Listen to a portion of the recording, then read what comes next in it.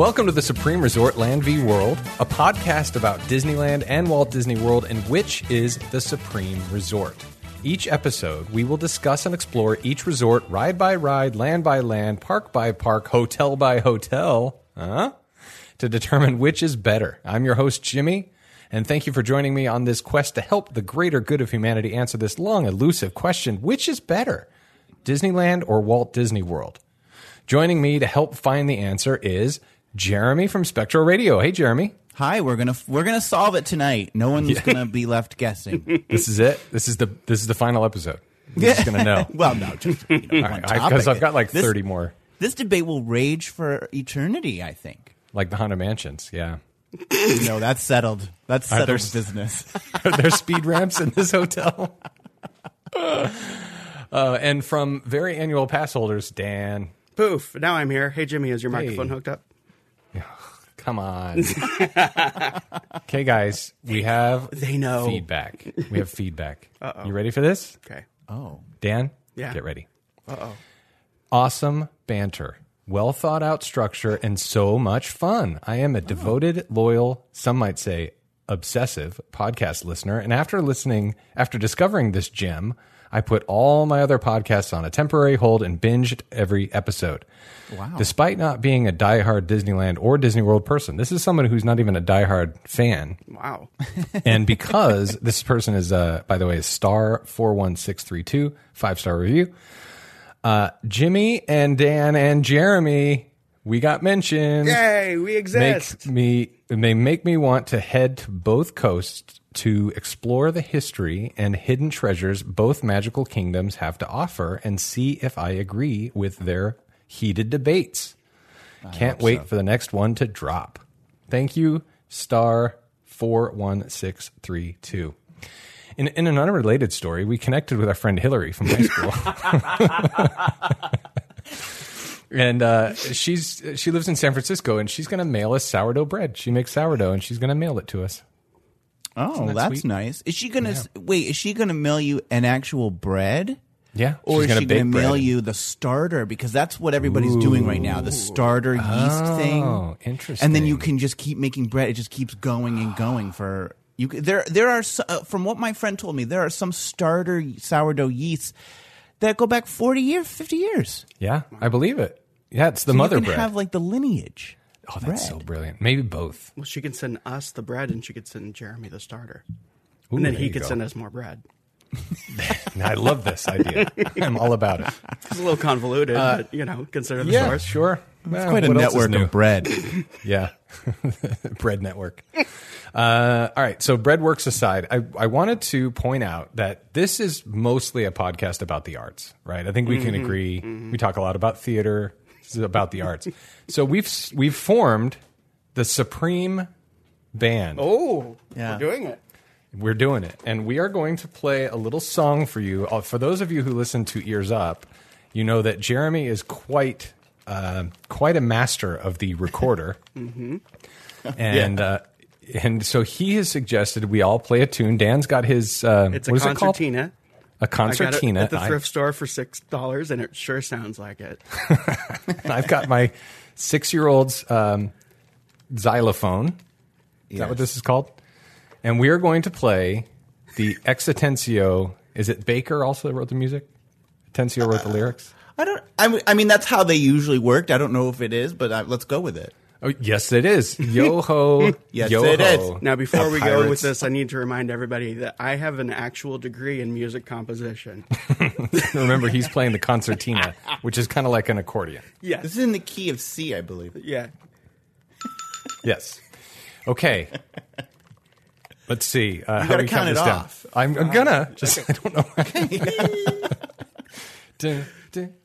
Turn up that phone, everybody. We need a metronome. Nah. All right. Here we go. On the count of 3. That's not how you count people off. Yeah, it's not. It's not 1, 2, 3, 4, right? It's been so long. Is it a waltz? 5, 6, 7, 8. Okay, ready? I'm gonna do it. Okay. 5, 6, 7, 8.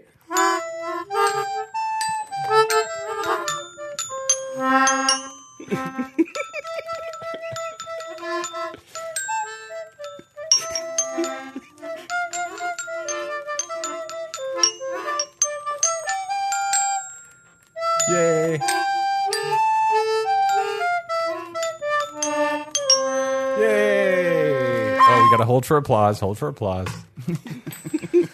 That was fun. Good job, guys. That was good. No, That was good. The important thing is that we had fun doing it. I think did. star 41129 is going to be like, can you get back to the banter because the music sucks? Just throwing bread at the speakers. That's right.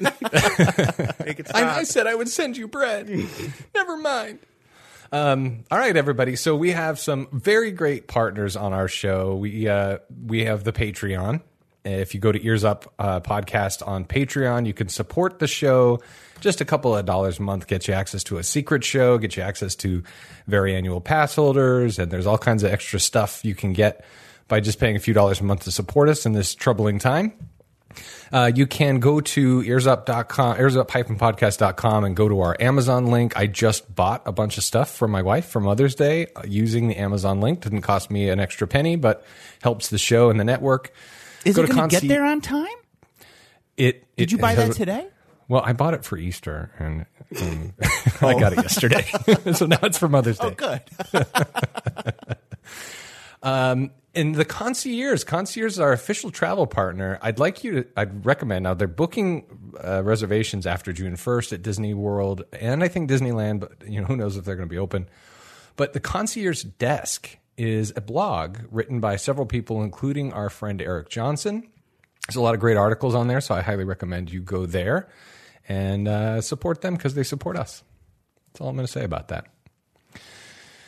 And you can listen to Ears Up in depth with our very own Jeremy, the Supreme Resort, which you're listening to now. The Supreme Resort presents Cash Grab, a podcast about straight-to-video Disney sequels. The first one has had quite a few listens, and a lot of people like it. It's something that more people can relate to, Jeremy, because this show is very specific about the theme parks, and if you're not a super nerd about both, it's maybe harder to listen to. But Cash Grab, anybody can relate to it because who doesn't love a straight-to-video sequel?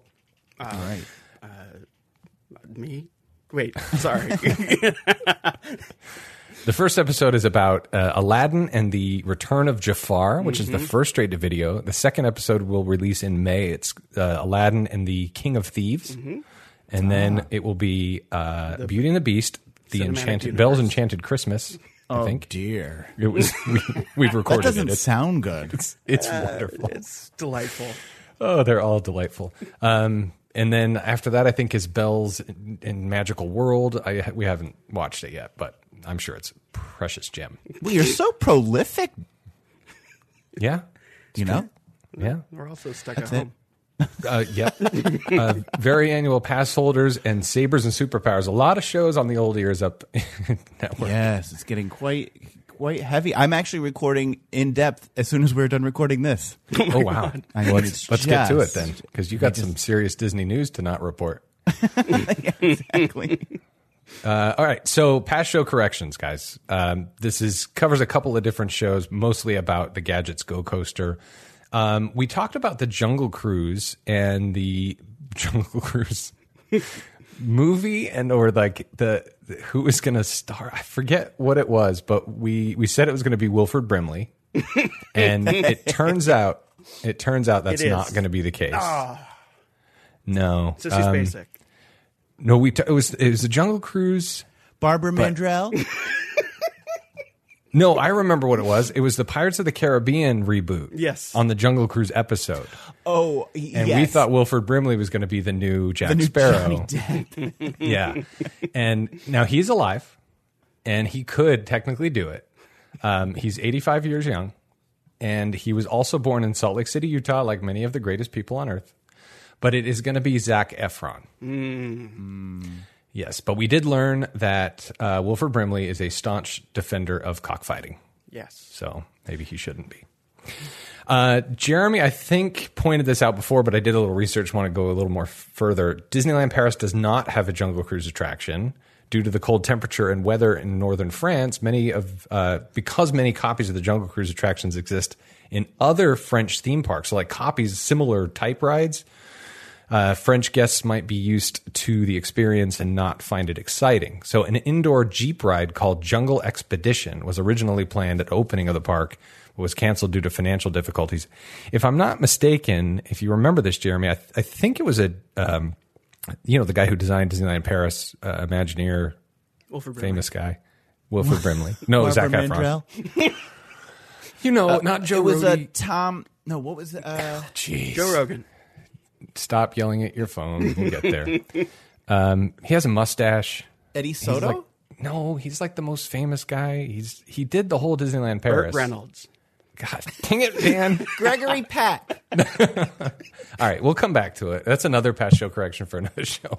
Anyway, it was his idea, and I think there was like an Indiana Jones thing and a train going through, like 3 different attractions as one show building. Maybe that was the original. Tony Baxter. Oh. Thank you. Jeez.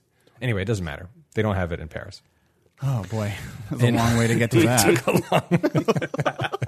Well, that's similar to why at Disney World they never opened an all-gator park, because Gator World's like right down the street. That's true. Yeah, that was a Joe Rohde project, yeah. Gator Park. So in Hong Kong, we talked about the queue takes place in this is Jungle Cruise again, a small boathouse of the Jungle Navigation Company, and they do have 3 separate queues. It's English, Cantonese, or Mandarin. That's confirmed. On the Gadgets Go coaster, there is only 1 train on Gadgets. I said there were 2. There's only 1. There is not a cage in all the videos, so that must have been temporary. There was a cage in the exit, but anyway. However, free Imagineering idea if anyone's listening. Imagineering. Put a cage in the exit. You never know. Gadget is a mouse. Confirm that. And Eric said something about man-spreading or man-sitting. And this is evidently a practice of men sitting in public transport with legs wide apart. Oh, yes. Thereby covering more than one seat. This is new information to me. Do you have experience with this, either of you? Well, this is yeah, probably. This is the New York City subway. Oh, okay. This is where you get a lot of that. A lot of man spreading. A lot of man spreading. All right. There's also a lot of COVID spreading on the subway. Yeah, evidently, yeah. Okay, and finally, Disneyland Railroad. It is Mickey's Toontown Depot, not Fantasyland Depot. Now, you can all relax, take a deep breath. We got it right. All right, so today's show is the case of the Grand Hotels, Floridian v. Californian. These are both Grand Hotels and named after the state in which they exist. Oh, I thought they were named after Joseph Grand. I was going to go with Pillsbury biscuits, Grand biscuits. Yes, the Pillsbury Grand Floridian. Sir Albert Grand. What's a? I like that, like Albert Falls. That's what I was going for. Yeah. Steve Grand and his hotels are so biscuity fresh. What is a Pillsbury's Grand Floridian biscuit? What is that made of? You could make that. You could put maybe it needs a zest of orange. Oh, sure. Yeah. Well, technically, Orange County, California, too. So you could put orange in both. I was thinking of I was more thinking of how, because the little orange bird was the mascot of Disney World for a time. That's where I was going with that. See, Got it. And that's also, smart. it's that's where they grow most, a lot of citrus. That's true. See, I was going to go with it. It's cooked for you by a guy on meth that's cheating the government out of money and with That a tracks. mullet. Yeah. Yeah, that tracks. Although, to be fair, isn't Disneyland built on an old orange grove? So I guess there's citrus. Yeah, in that's what I was getting California at. as It was well. the citrus thing. But I get what All you were right. saying. And we'll do an official episode about the little orange bird at some point. Okay. Maybe the orange bird will be a guest. You never know. We're still waiting for Stacy. We are indeed.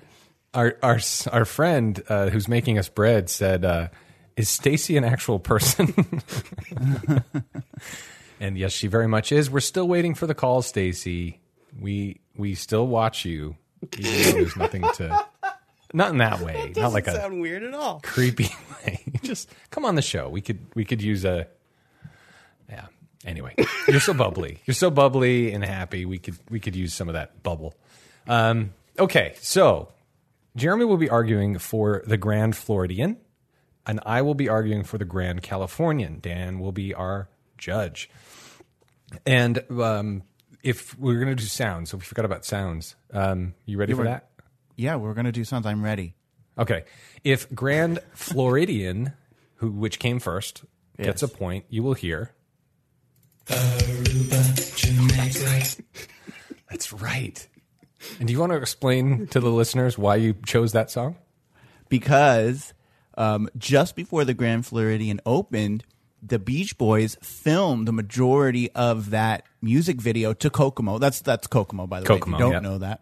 They filmed the music video to Kokomo at the Grand Floridian. That is amazing trivia. That's why people listen. Mm-hmm. And was John Stamos in this video? He was in the video. Yes. He was not playing the drums. Right. He was just like hanging out, right? He was hanging out. He would I think he actually was on a xylophone at one point, like you were before. I believe. I haven't watched it in a little while. That's what he was doing? You know what you need to do? You need to learn Kokomo. Oh, my God. I've tried to learn Kokomo on the recorder, and I'll tell you it's not. Actually, it's not a very easy song. I can imagine. Because that's a good concertina song. Anything, for sure. Anything Mike Love touches is good for a concertina. That's what I've been saying that for years. Aruba, so that's why the Grand Floridian is getting Kokomo. Okay, thank you for that. And if the Grand Californian gets a point, you will hear this sound. Animals rule. Yes, I don't know why we chose that. That's from it's from Grizzly Man. Grizzly Man. That's right. That is a fine film about a man, just a normal gentleman, who flew to Alaska every summer to spend time with grizzly bears. In a wildlife sanctuary. And was, spoilers, eaten by a grizzly bear. It's not funny. It's like Grizzlies in the Mist. Totally. Anyway, you should watch it. It's an interesting show. Yeah. Okay. So first, before we get started, one of the things about the show that I really enjoy, obviously, just the detail about things, which makes us all love the parks, and it's just these specific details. And what's really interesting about we chose this episode, Grand v. Grand, because of the name of the hotel. But what I hadn't really considered was that these architectural styles are diametrically opposed. Like they could not be more opposite from each other. So Dan has done some research, and he's going to share kind of what the fundamental differences are, not which is better or worse, just because it's hard to say art is better or worse because it's so subjective. But what is arts and crafts, and what is Victorian architecture, and just kind of give a little blurb about each. Well, this is just a very casual overview. The Victorian style comes from Queen Victoria, who was a queen, and she was real. During her rule of England, a lot of people were focused on stability and order, and like there was a right way to do everything. Cultural norms were just, like basically your identity was tied up in like how you behaved, who you talked to, your race, your gender, your class. And I think when I explain it, anyone who knows my inclinations is probably going to sound like I'm being critical of it, but that's not necessarily the case. So everything has a place and a hierarchy. There was something called the Great Chain of Being, with like God at the top, angels just below it, and people just below the angels. So because everything has a place and everything has an order, and it's all kind of like predestined, then we get to a place where, of course, we have to split.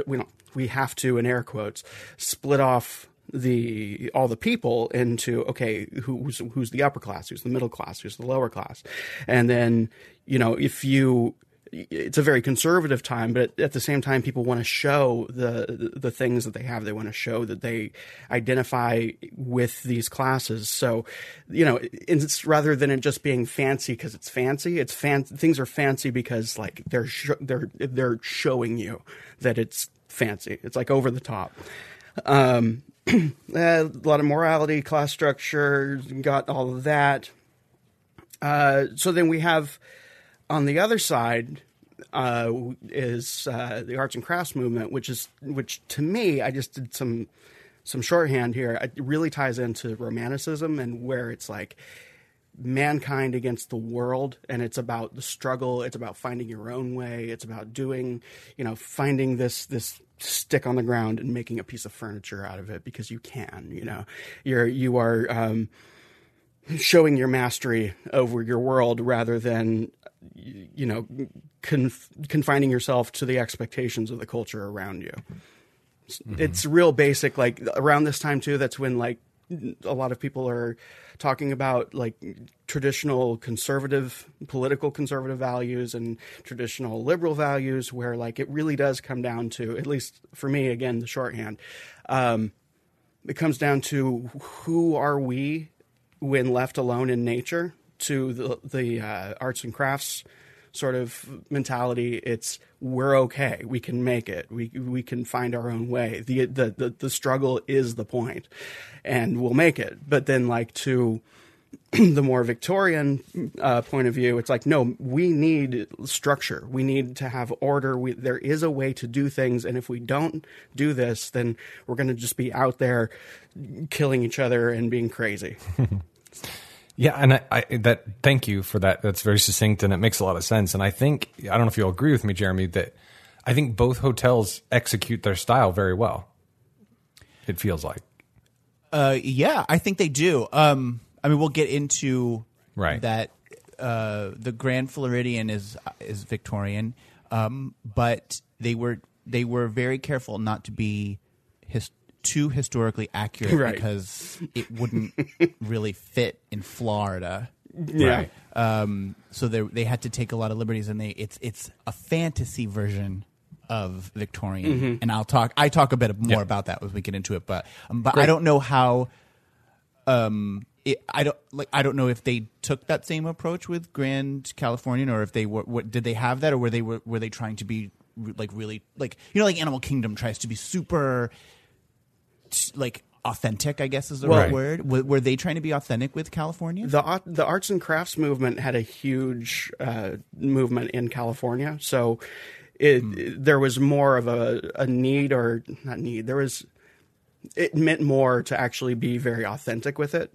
And I mean, full disclosure, I worked for the Maloof Foundation for a while. Some people know what that is, and. Not the owners of the Sacramento Kings. Not them, no. A famous woodworker who was working in that style. And, you know, that's why I was drawn to this initially, is I heard arts and crafts and I was like, oh, wow. And then, like, a lot of people don't even know what that is, like you were saying, you know. Yeah, macaroni and yarn. Yeah, it's a hotel made out of yarn and macaroni. Well, that's funny because I've heard when you take the monorail from Tomorrowland to the Disneyland or the stop over there, they talk about, they say, oh, this is of the 1920s arts and crafts period, and I always in my head was like, why did they call it arts and crafts? Yeah. Well, it was also that's why I wanted Dan to, and but they're kind of interchangeable at some point. Yeah, and now that he's explained it, a lot more of the research makes a lot more sense. But anyway, so Grand Floridian, which is modeled after a hotel in San Diego, goes first. Okay. It's actually modeled after several hotels. Disney Grand Floridian Resort and Spa opened in June of 1988 as Disney's Grand Floridian Beach Resort. The sprawling deluxe resort is the flagship resort at Walt Disney World, inspired by late 19th century Victorian seaside resorts. Its architecture is heavily inspired by the Hotel del Coronado in California and the Mount Washington Resort in New Hampshire.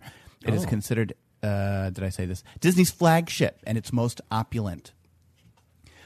Indeed. So something that's happening now, if you haven't been to Florida, you'll know, or you won't know, but that the Magic Kingdom sits on a large lake, man-made lake called the Seven Seas Lagoon, and you have 3 deluxe resort hotels that sit on that, and one of them is they each represent an area of the park. Right. The Contemporary Resort evokes feelings of Tomorrowland. Disney's Polynesian Village represents Adventureland, and the Grand Floridian reflects the aesthetic and time period represented on Main Street, USA. Yeah, if I can interrupt real quick, just to expand on your point, because I don't think you have it in your.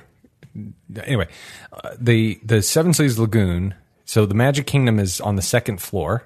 It's 14 feet above ground level, and you have all the utilidors underneath. And that ground that put it on the 2nd story came from the dirt that formed the Seven Seas Lagoon. Yes, that's true. But because they started at the top, all of the dry earth that they dug up ended up on the bottom, and all the wet stuff that was closer to the water table ended up on the top. So the top of the Magic Kingdom land was all marshy and goopy, and that was a very difficult time for Bill Evans and his agriculture team. But anyway, that's just elaboration. So go ahead. From the moment guests arrive beneath the resort's stately portico, Disney's Grand Floridian wows with its meticulous Victorian details. Bellmen in knickerbockers and derby caps greet guests as ragtime music fills the air. Ragtime music typical of the era fills the atmosphere. So that's sort of the intro. And then I think kind of like we've talked about these before, I talk about the lobby and the food week. So that's how my structure goes. So if you'd like, I can continue, or if Dan has his intro. No, I'm Jimmy, and I'm going to do mine.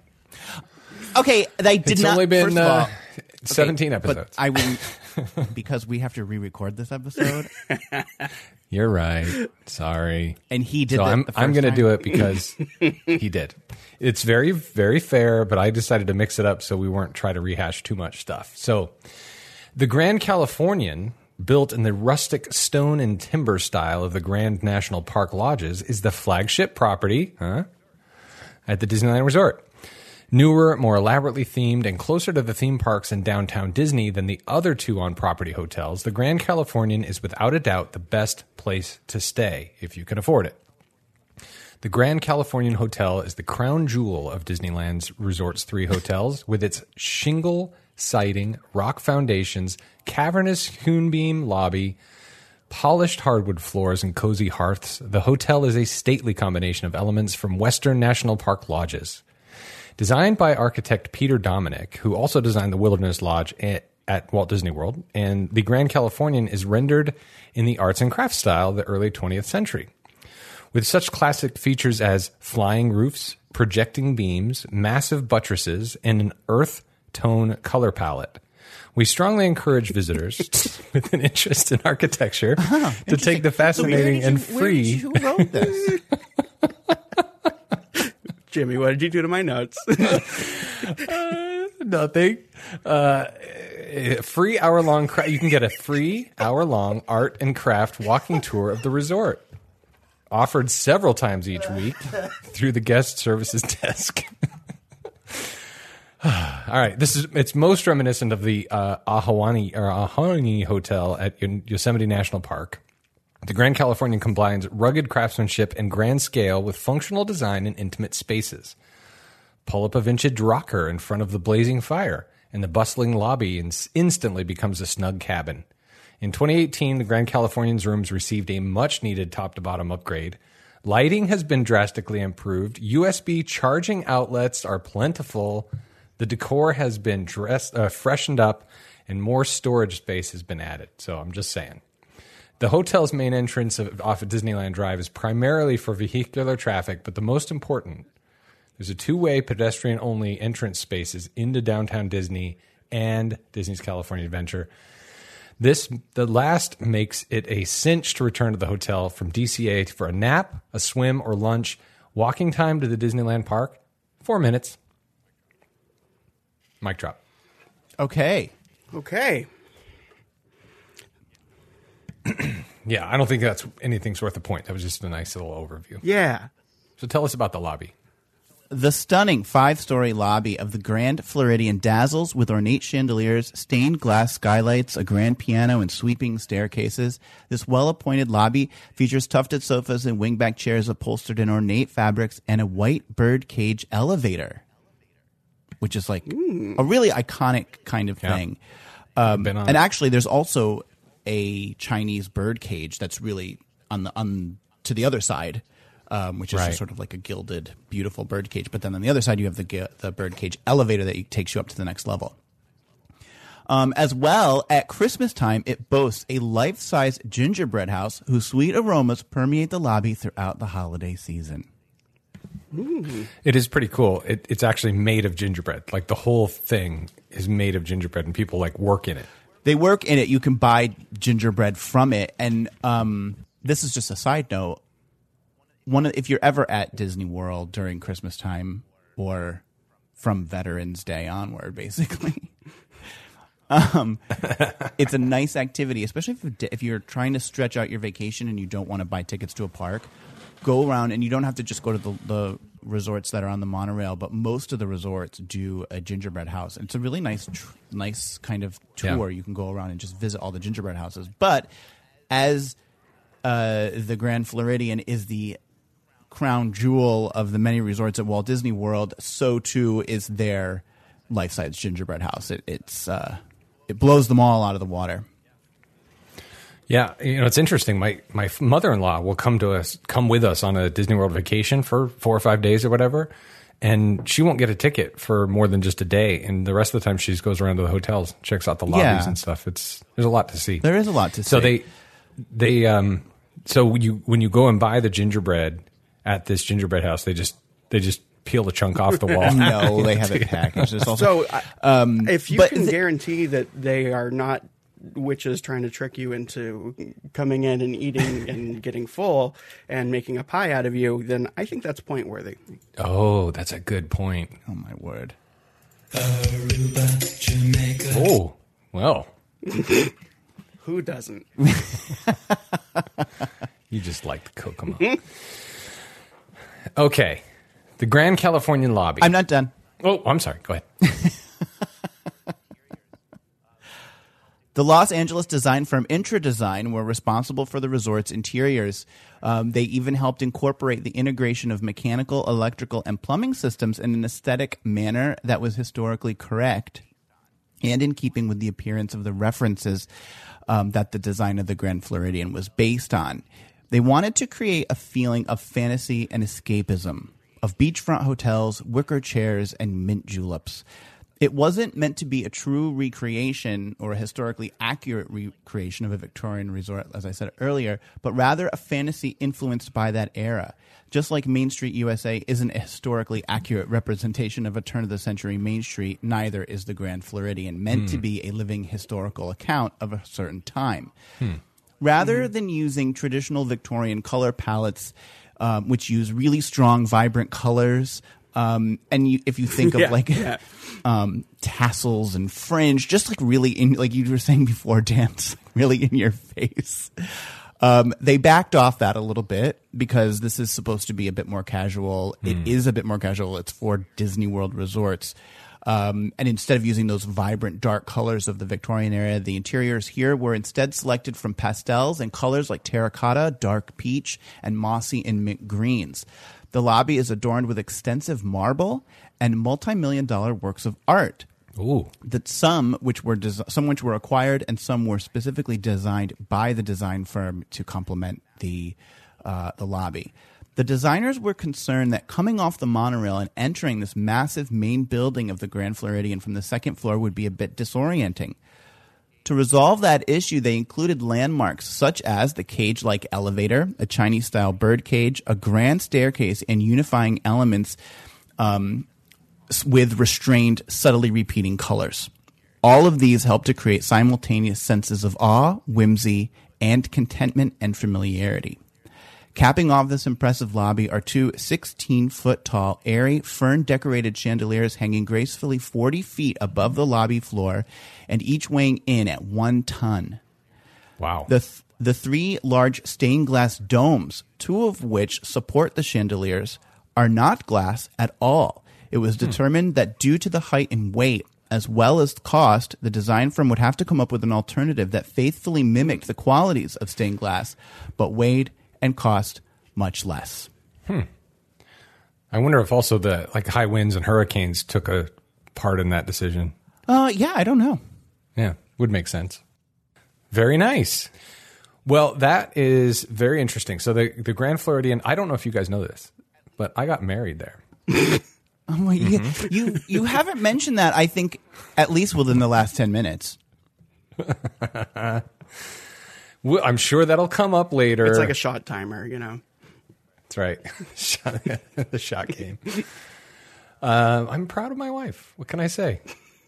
All right. So are you done with the lobby? Doesn't come up as much in these stories as the wedding and the actual being at the Grand Floridian does, though. Well, she was there. So by proxy, she there. comes up. Dan Are was you there proud too. of Dan? And so I am proud of Dan. And he was my bestie. Yeah. He was my best man. Okay. So the lobby of the Grand Californian, the front doors were inspired by the Gamble House. Now, the Gamble House, also known as the David B. Gamble House, is an iconic American craftsman home in Pasadena, California. It was designed by architectural firm Green & Green. There was just the two greens, which opens with large stained glass doors, actual stained glass. The design of the stained glass is to show what the forest would look like if the giant bungalow home was not there. The scene shows Grizzly Peak surrounded by forest. Craftsman homes often had a garden theme. For the Grand Californian, the theme was taken from a garden idea and scaled up so that the garden became a forest. The reception hall is based on the interior of the Schwedenbergen Church in San Francisco, increased in scale to accommodate the large reception desk. Anonymous artists were commissioned to create their work in the arts and crafts style to complement the hotel's design.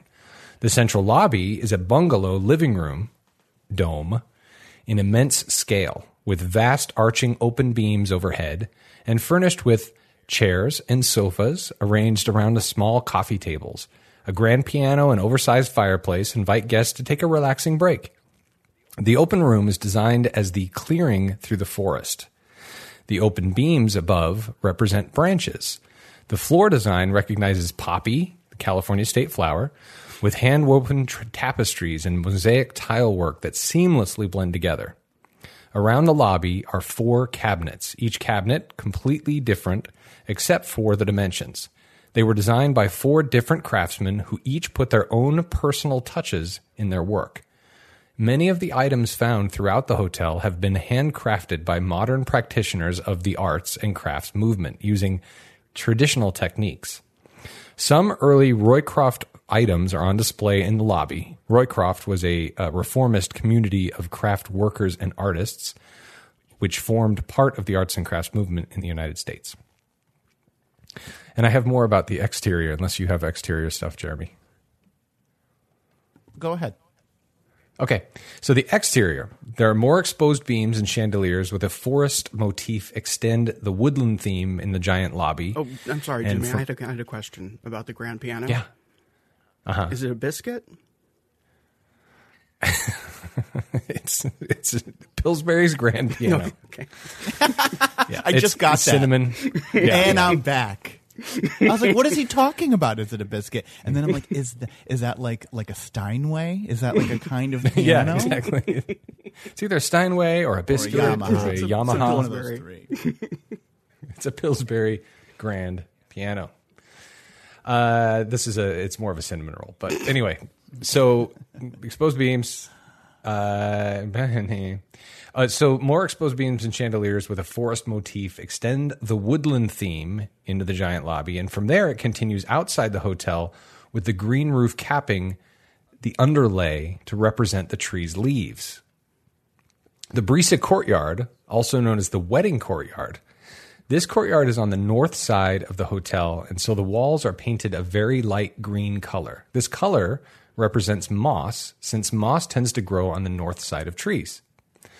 Timothy Burroughs was another designer brought on board who fashioned 3 metal gates, the Sun Gate, the Moon Gate, and the Arbor Gate. That's downtown Disney District's entrance to the hotel's the Arbor Gate.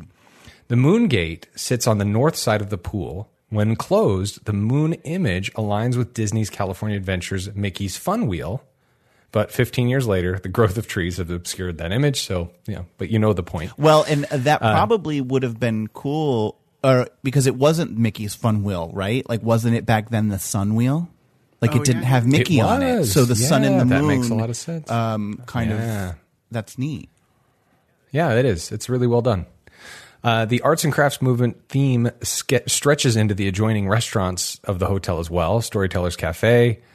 We'll get into that later. Mm-hmm. But so the style kind of extends throughout the resort beyond the lobby. Okay, so sounds like a delight. Charming. Okay, I think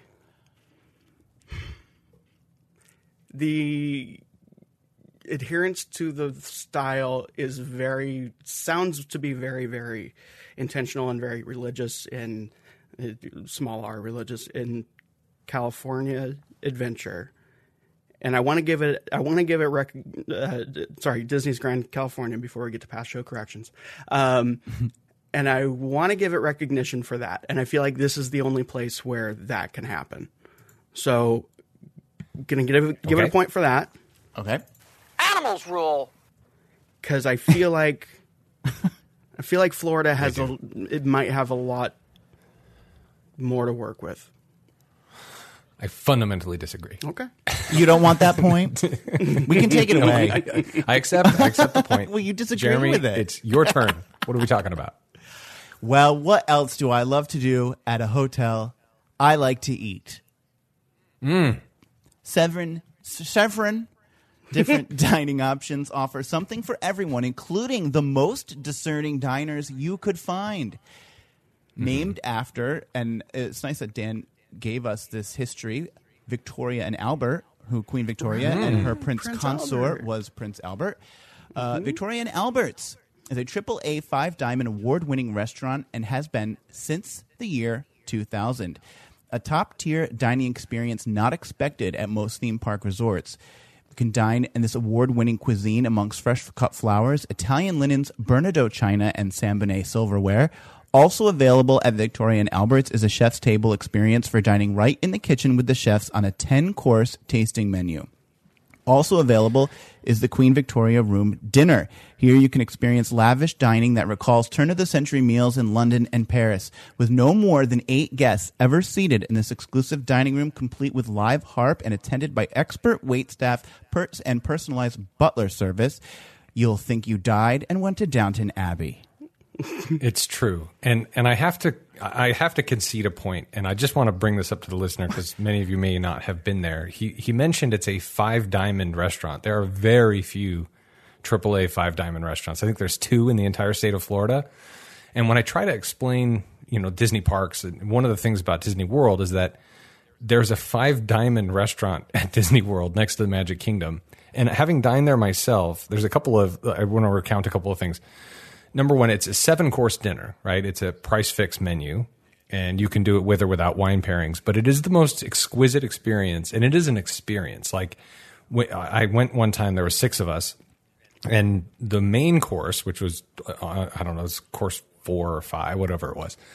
But when they brought it all out, each one of us had a server, and the meal was presented with one of those little dome cover things, simultaneously. Like all of it was presented at once, like a choreographed ballet. It was amazing. And I have gone a few times, and I went one time with a colleague. His last name is Stelter, and he has a peanut allergy. And they customized the menu specifically per person, and his menu didn't have any peanuts. It wasn't possible, none of the selections. So like 5 years later, I called back, and I'm just me. I'm just calling back. I'm going to make a reservation, and I mentioned that I was dining with everybody's name because everybody gets a personalized menu that you can take home. And I said I'm dining with Mr. Stelter, and they said, "Is Mr. Stelter still allergic to peanuts?" Wow! I'm like, wow! Yeah. That's crazy.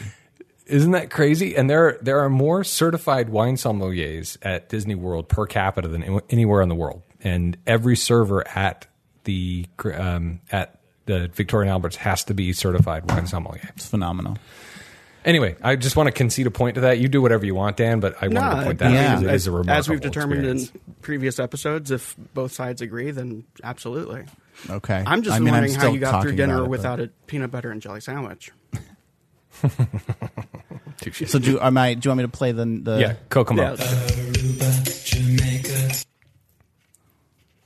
Yeah, Other awards Victoria and Albert's has received include the Forbes Travel Guide 5-Star Award, Wine Spectator's Best of Award of Excellence, James Beard Foundation nominee for Best Chef in the South, the Sante Restaurant Awards Grand Award winner Culinary Professional of the Year, the Florida Trend Golden Spoon Hall of Fame Award, as well as ACF certification for Executive Chef Scott Hunnell. But if world-renowned food isn't for you, you have a multitude of options to satisfy your appetite. Citrico's is a more moderately priced venue that features American food highlighted with Mediterranean flavors, as well as an award-winning international wine list. So even if you aren't going to be over at Victoria and Albert's with a sommelier you can still get an award-winning international wine list at Citrico's. Have you ever wanted a behind-the-scenes look at how the Imagineers create the wonders of Walt Disney World? Well, Yes. This exclusive opportunity to hear the stories behind the magic as you dine on mouth-watering Mediterranean specialties of Citrico's. So you can dine with an Imagineer at Citrico's. That's an option. You'll never look at the Walt Disney Parks and Resorts in the same way again after you have had dinner with an Imagineer. So I got engaged at Disney World too. Okay, I was torn on whether or not to give Well, no, Florida wait. a point for go that, ahead. but now that Jimmy's going into another wedding story, Florida gets a point. See, I was worried. I was worried that he was going to Fine. put his stink on my awards. No, but what were you saying, Jimmy? I was just going to say, the night we got engaged, we had dinner at Citrico's, and it's great. That's not. Thank you. Was Yeah, there an Imagineer there? in my mind. We all have our mind Imagineer. That's Okay. They're called Mind Imagineers. In the mood for something from the sea, head on over to Narcoossee's restaurant overlooking the Seven Seas Lagoon for a selection of coastal fare with spectacular panoramic views of the lagoon that also offers nightly views of the Magic Kingdom's fireworks, as well as the electrical water pageant. 1900 Park Fare is a more casual dining location that offers character buffet meals and tea parties. Speaking of tea, experience a stately afternoon tea service in the British tradition at the Garden View Tea Room. And if the little princess in your family is interested, the Perfectly Princess Morning Tea offers the opportunity for little ones to have tea and visit with a Disney princess. That one got me because I haven't done this, but the idea of I love to do a true, like a tea. I think that's such a great experience. So I love that they have that there. Yeah, and Narcoossee's is the one that's its own little island round restaurant, right? Yeah, it's a separate building on the, yeah. Yeah. So it was Narcoossee's that I had my dinner with my fiance. She'll probably listen to this. So You it was Narcoossee's, not idiot. It Citrico's, wasn't sorry. Citrico's. There's also the Grand Floridian Cafe. The Gasparilla Island Grill is 24-hour casual dining. New to the resort is the Enchanted Rose Bar. This is a cocktail bar inspired by Beauty and the Beast, hence the Enchanted Rose theme, and offers top-notch cocktails and exquisite appetizers in this newly imagined lounge that transports you to the Beast Castle for a sparkling cocktail. There's also a lounge at Citrico's. Maybe you and your new fiance had a drink there, and that's why you're so confused. It's very possible. Yeah. And I think Eric said that that's where, at the Rose, the Enchanted Rose, is where he got a $50 cocktail. Wow. Remember that? Anyway, doesn't matter. You got an expensive cocktail. Well, I had, maybe he did have that there. I had a drink with Eric that was quite pricey, but I think it was only maybe like $19 or like $23. But that was called the Smoke and Roses. But that wasn't there. This is at the Dolphin. Oh, okay. That wasn't it. Okay. But I had that with him. I get it. I had you guys too many. travel. We used to. Well, I just wanted to know. I wanted everyone to know that I've had a drink with Eric. Okay, and then I will just add 2 more places to get a cocktail because a lot of people who listen to this network like drinks, it seems. So you can have a Beaches Pool Bar and the Courtyard Pool Bar are also other options if you want to drink outside. So those are the dining options at the Grand Floridian. And another thing that a lot of people drink around the world at Epcot, right? They do the 11 countries and get a different drink from each country. Yeah. It's a fun challenge is drinking around the monorail because there are more than 11 bars around the monorail stops between, and that includes anything you can get at Be Our Guest Restaurant in Magic Kingdom, but you've got all the restaurant bars at all the different resorts. Fun challenge. Wonderful. As long as you rent an electronic convenience vehicle. Yes. Okay. I see your fancy restaurants, and I raise you the Storytellers Cafe, which is a character dining and buffet. This restaurant represents the library that was found in many bungalow homes. The designers of Storytellers Cafe takes its inspiration from classic stories that take place in California. There are 7 paintings around the restaurant, each representing a different story. There's The Island of the Blue Dolphins by Scott Odell, The Celebrated Jumping Frogs of Calaveras County by Mark Twain, The Tale of the Awahangi from Miwok Tribe, The Californians by Gertrude Atherton, The Cruise of the Dazzler by Jack London, The Mark of Zorro by Johnston McCulley, and Tortilla Flat by John Steinbeck. Around the entire restaurant are also epigrams. One of the epigrams also serves as a dedication to the designer of both Storytellers Cafe and Napa Rose, Marty Dorff. And this epitaph is, one machine Epigraph. can do the work of... What? Epigraph. Epitaph is something very different. Epigraph. That's right. Good point. One machine can... How do you know all this, Dan? How are you so intimate with this information? One machine can do the work of 50 ordinary men. No machine can do the work of one extraordinary man. Then there's the Napa Rose. The Napa Rose is a restaurant in Disney's Grand Californian Hotel and Spa. It is original with the resort. The restaurant's design is inspired by Scottish Art Nouveau designer Charles Rennie Mackintosh, another early arts and crafts period artisan who was known for his signature rose artwork.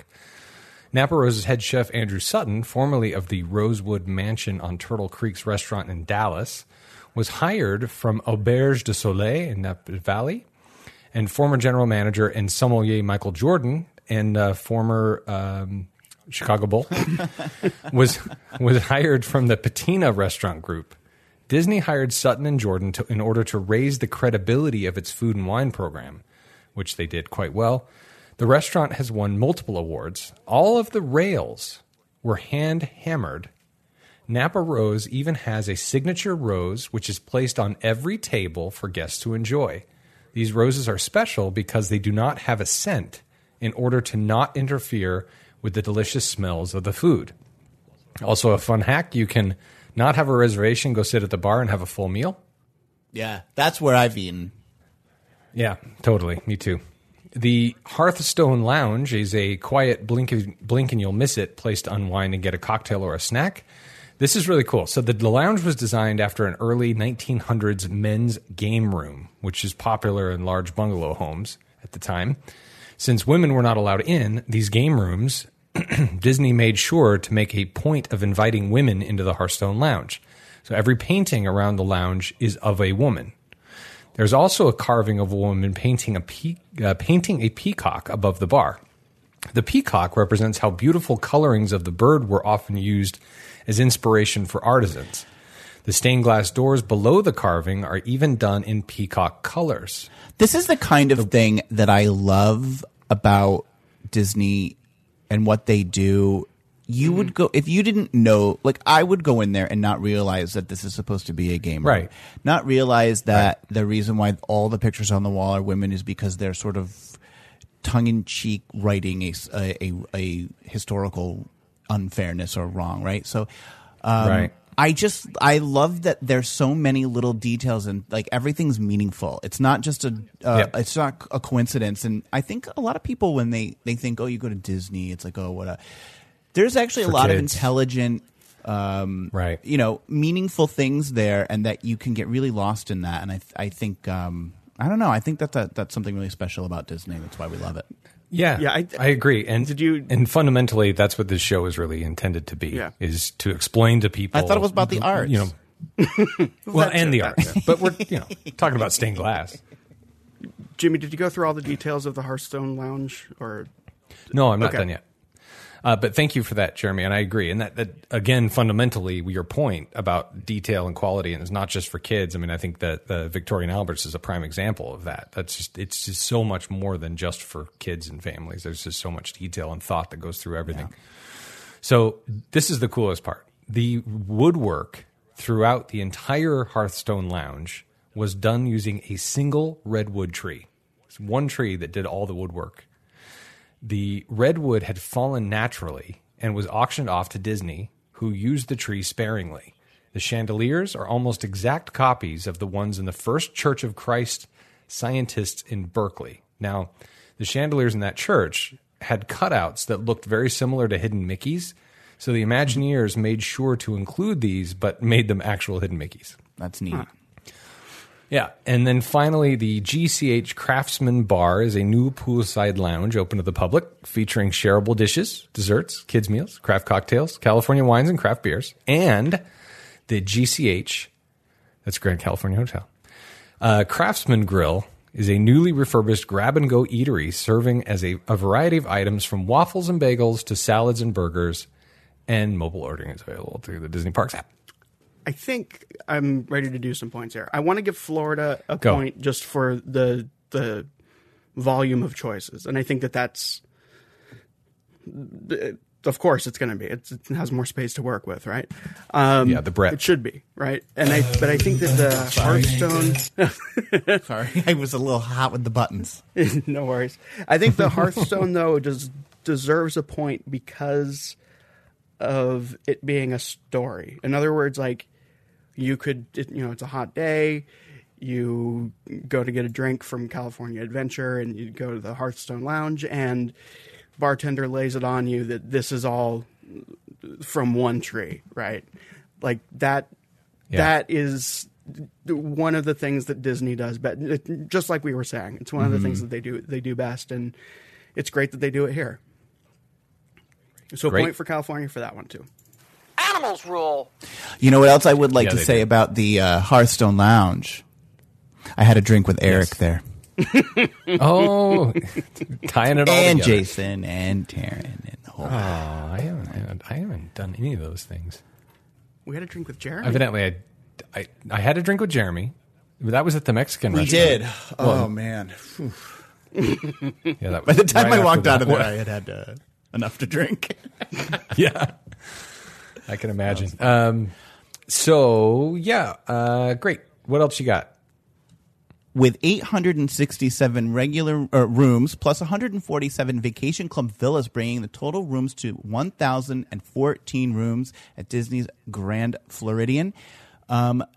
The rooms at the average room at 440 square feet for the standard room. They offer much more space than the typical Disney room, and to be sure, are 25% larger than the 353 square foot rooms of the Grand Californian. And if you don't believe me, you can ask touringplans.com. Yeah, I believe touring. Every single room has a balcony or patio, according to the Disney Parks Moms Panel. And also, I won't include this next one, but you were mentioning USB ports. Also, since the renovation at the Grand Floridian, they also offer USB ports. Right. And then, that's really it. There's balconies. They're appointed in the same Victorian furnishings that match back to the lobby. It's all a very consistent theme, but that's the rooms. They're the big selling point here is they're bigger. Now, did I hear you correctly that they are the biggest of Disney rooms just across the board? So surely there's a suite at another hotel that's bigger, but the standard room here, that's the biggest one that Disney offers. Okay. I think that deserves a point. Because if you're spending all the money, regardless of where you go, because I would imagine the clientele at California is the same clientele as at Floridian, the same kind of similar price points, right? Well, so if you're going to spend the money. Yeah, and I'm just thinking, regular listeners to the show, I know that I don't necessarily believe that bigger is always better, but like biggest, that's noteworthy, Yeah. The Grand Californian has 1,019 rooms, according to touringplans.com. More rooms. Oh, man, space. 5 more rooms over there. Mm-hmm. You know what? May have bigger rooms. Let's give that a point. More rooms? Sure, why not? Animals rule. Animals do rule. There is a vacation club there. There's 50 two-bedroom equivalent rooms in the vacation club. Just a side note. There's got to be a vacation club at Florida, right? Yeah, 147. Okay. Yep. All right, you're next. Recreation, things to do besides the parks. I think I have to go to the bathroom. This will come as a shock to you, but they have something there called the Wedding Pavilion. I've never heard of it. I can't believe it. You can get married at Disney's Grand Floridian. Of course, you can get married at the Grand Californian as well. But overlooking the Magic Kingdom with Cinderella Castle as your backdrop, this white wedding pavilion with its red roof that matches back to the rest of the hotel is a delight. It also features 2 pools. The beach pool consists of 111,000-gallon pool that overlooks the Seven Seas Lagoon and boasts a 180-foot-long water slide along cascading waterfalls and zero-depth entry. Zero-depth entry, for those of you who don't know, is like you go in a beach. There's no step. Yeah, like an infinity pool. No, but it you gradually No, walk that's not in. right. Yeah. A walking bridge over the pool provides a picturesque spot for reflection or taking pictures. And I'll just, as an added tidbit, the water slide at Californian is 90 feet long, not 181. The courtyard pool. Don't get greedy, Jeremy. It's just really, it's informative. That's really all this is. I just want people to be aware. Right. For the listener. The courtyard pool also features zero-depth entry, a whirlpool, and offers a more serene experience because the kids' splash zone and sandy play area are found in the larger beach pool. So you tend to get a little bit less kids. Tends to be a little bit quieter experience. Disney's Grand Floridian features a white sand beach. Specialty cruises around the Seven Seas Lagoon, motorized boat rentals for your own personal use around the lagoon, movies under the stars, fishing excursion, grills, a gaming arcade, a basketball court, a 1-mile-long jogging trail, a fitness center, Grand Floridian campfires, nightly views of the electrical water pageant on the Seven Seas Lagoon, a dedicated monorail stop, a business center, and the Senses Day Spa and Salon. Lots to do. That's it?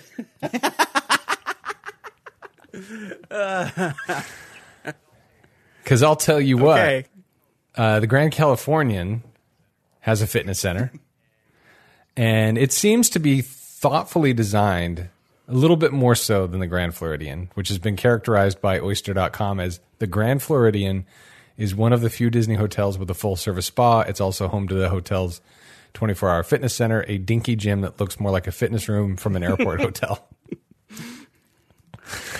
That's all I got on that. The pool. All right, so both gardens and forests have ponds. So that is what the pool area is designed to look like. Inspiration was taken from the Gamble House in Pasadena. You may have heard that before. This beautiful bungalow-style home was built in 1908 and has a gorgeous backyard pond. The Gamble House exterior, for those of you who are Back to the Future fans, was used as Doc Brown's home in Back to the Future. I just watched that. There is a mosaic. Yeah, there's a mosaic sundial on the pool side of the gate that features poppies, and California state flower. These poppies are in full bloom because they are outside in the sun. The sundial actually works. And well, that's not hard. You can watch. Can you get a boat? You stick it in the sun. Can you get a boat that you can take on to downtown Disney Lake?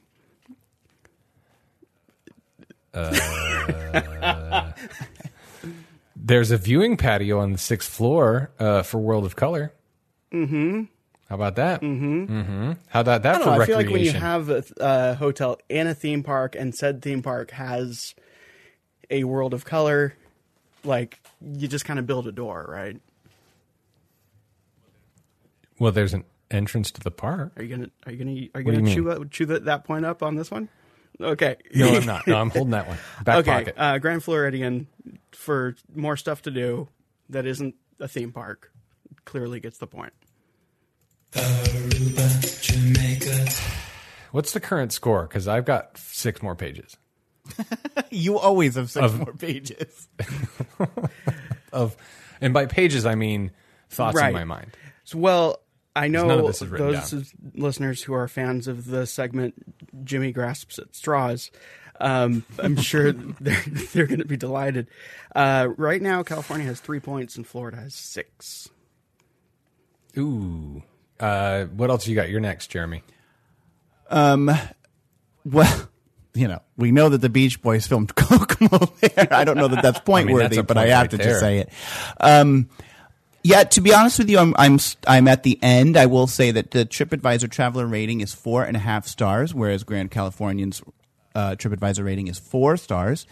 And this is also just another thing, because I think this is something that's growing on all of our minds as we it's something that we're more aware of every day, and that this is a certified green lodge under the Florida State Certification Program. So you can feel good about interesting. That they're doing a lot of things to be environmentally friendly and sustainable. Do you know does that mean it's like 0 footprint, or is it just generally more green? I don't think that it's 0 footprint. Okay. Yeah. I'd have to look. I don't know that. Jimmy, you got anything there? No, I don't. As a matter of fact, I'll have to research it for past show. But just in the interest of being a completist, for those of you who may be yelling at your phones on the recreation, there's also a spa at Grand Californian. And all right, I was holding off. Okay, each room has Wi-Fi access. Yes, same. Okay, so Florida now gets a point Smart TVs. for Smart TVs. being green, because I like finishing interviews. Oh yeah, it should. No. Should. Well, you got 6 pages. Let's hear it. If those all right, translate to fine. points, you're good. Steps away, 24-hour room service. Yes. Dedicated porte cochere is available for group arrivals. What even is that?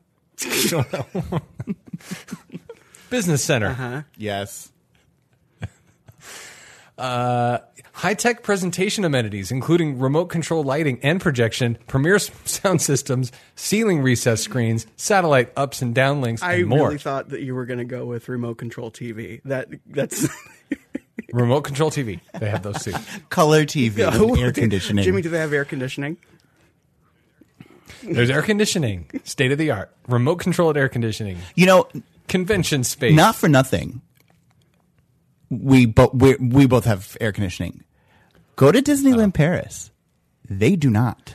Ooh. They don't? Some of the Is that resorts right? at Disneyland Paris do not have air conditioning. I've only stayed in the Disneyland Paris hotel, which it was cold, so I didn't check. That one has it. And I've stayed in the Newport. The Newport has it. I and think, too. their version of Wilderness Lodge, which I can't remember what it's called off the top of my head, is Sequoia? which I've stayed there. And New York do. But when you go to their more moderate ones, no AC. And I was there in September to run a race, and it was hot, and I couldn't sleep. Yeah. Man, that's not a good time to not you do sleep. have to. It's it is worth pointing out when things are air conditioned. Although Florida, could you ever imagine if there wasn't air conditioning? No, I could not. Or California. Maybe like 6 weeks out of the year. Wait, so the biggest point, and I'm kind of being silly because I think we've kind of come to a conclusion, but the fact is there is a dedicated entrance from this hotel into Disney California Adventure. Yes, that is a point. Animals rule. I just wanted to also say I that thought I also travel. Oh, thanks. How's 7-Eleven these days? It's doing great. And soon, which we referenced in another show, there will be a way to walk to the Magic Kingdom from the Grand Floridian, but currently there is not a way to walk to the Grand Floridian. That's right. From Disney or from Magic Kingdom, but it will. Okay, so I think that's all I got. Okay. Yeah. So, Dan? Well, with a pretty impressive and, let's say, cute 4 points, Disney's Grand California Adventure Park Lodge Resort has four points, like I said, and the Florida gets 7 is what that is. Oh, wow. I should have thought. Wow, a decisive victory. Yeah, quite. Yeah, the Grand Floridian, I think to the earlier point, the Grand Californian, I think, does intimate better, but that's just the design of the architecture. So it feels more homey and cozy when you walk in. But yeah, just the way it uses its size, the Grand Floridian, the way it uses its in the sort of the between. You can go to opulent and you can go to casual fare, and it's kind of there's something for everyone, and you can just walk around the resort and be engaged in the gingerbread house, and there's all kinds of. I think both resorts are great for what they do, but I agree that Grand Floridian ekes it out a little bit more, and it is the Supreme Grand Hotel and the Grand Flagship. What's the word? The flagship hotel. I don't know if 7 to 4 is ekes, but fine. Well, I mean, just squeak. Well, I think too that like if someone were to say that a bucket list item was for them to stay at the Grand Floridian, you would say, okay, that makes sense. Yeah. If someone said a bucket list item is to stay at the Grand Californian, you would probably be like, there's that other one, right? Like, that's cool. That's a really succinct. That's a really succinct way of putting it. Because yes, I agree. Agreed. I never thought of it that way. Like you wouldn't think they were outright crazy. You would just be like, that's a little weird, Right? Okay. Yeah. You don't get out much. Yeah, it's peculiar. Yes, indeed. And that bucket is very, very shallow. You can find us on Instagram occasionally. I need to do better so Papa Jason doesn't get mad. This one for you.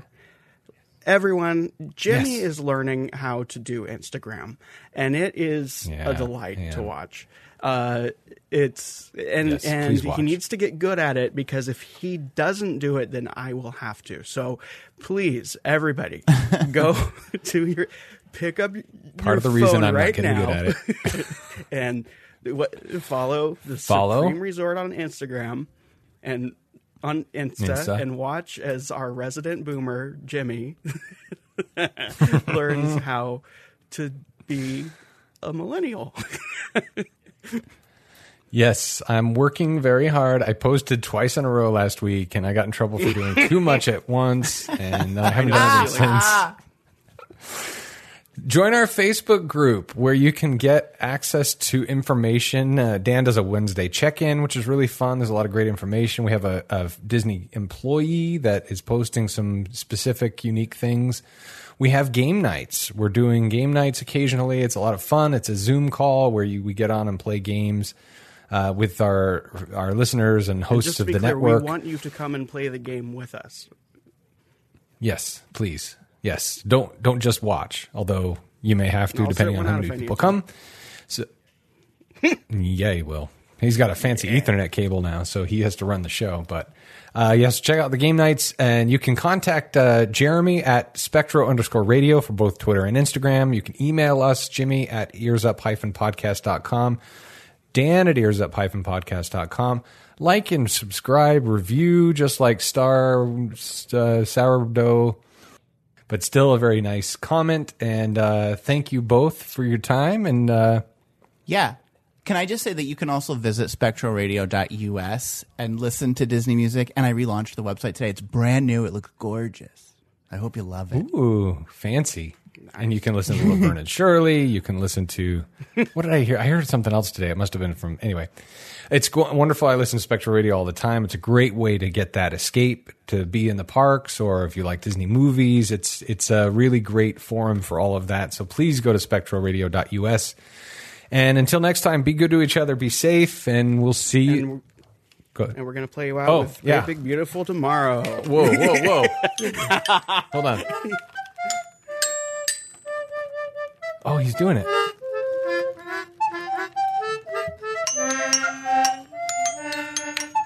Bachelor's degree in music composition. Man has a dream, and that's the start. He follows his dream, and that's not.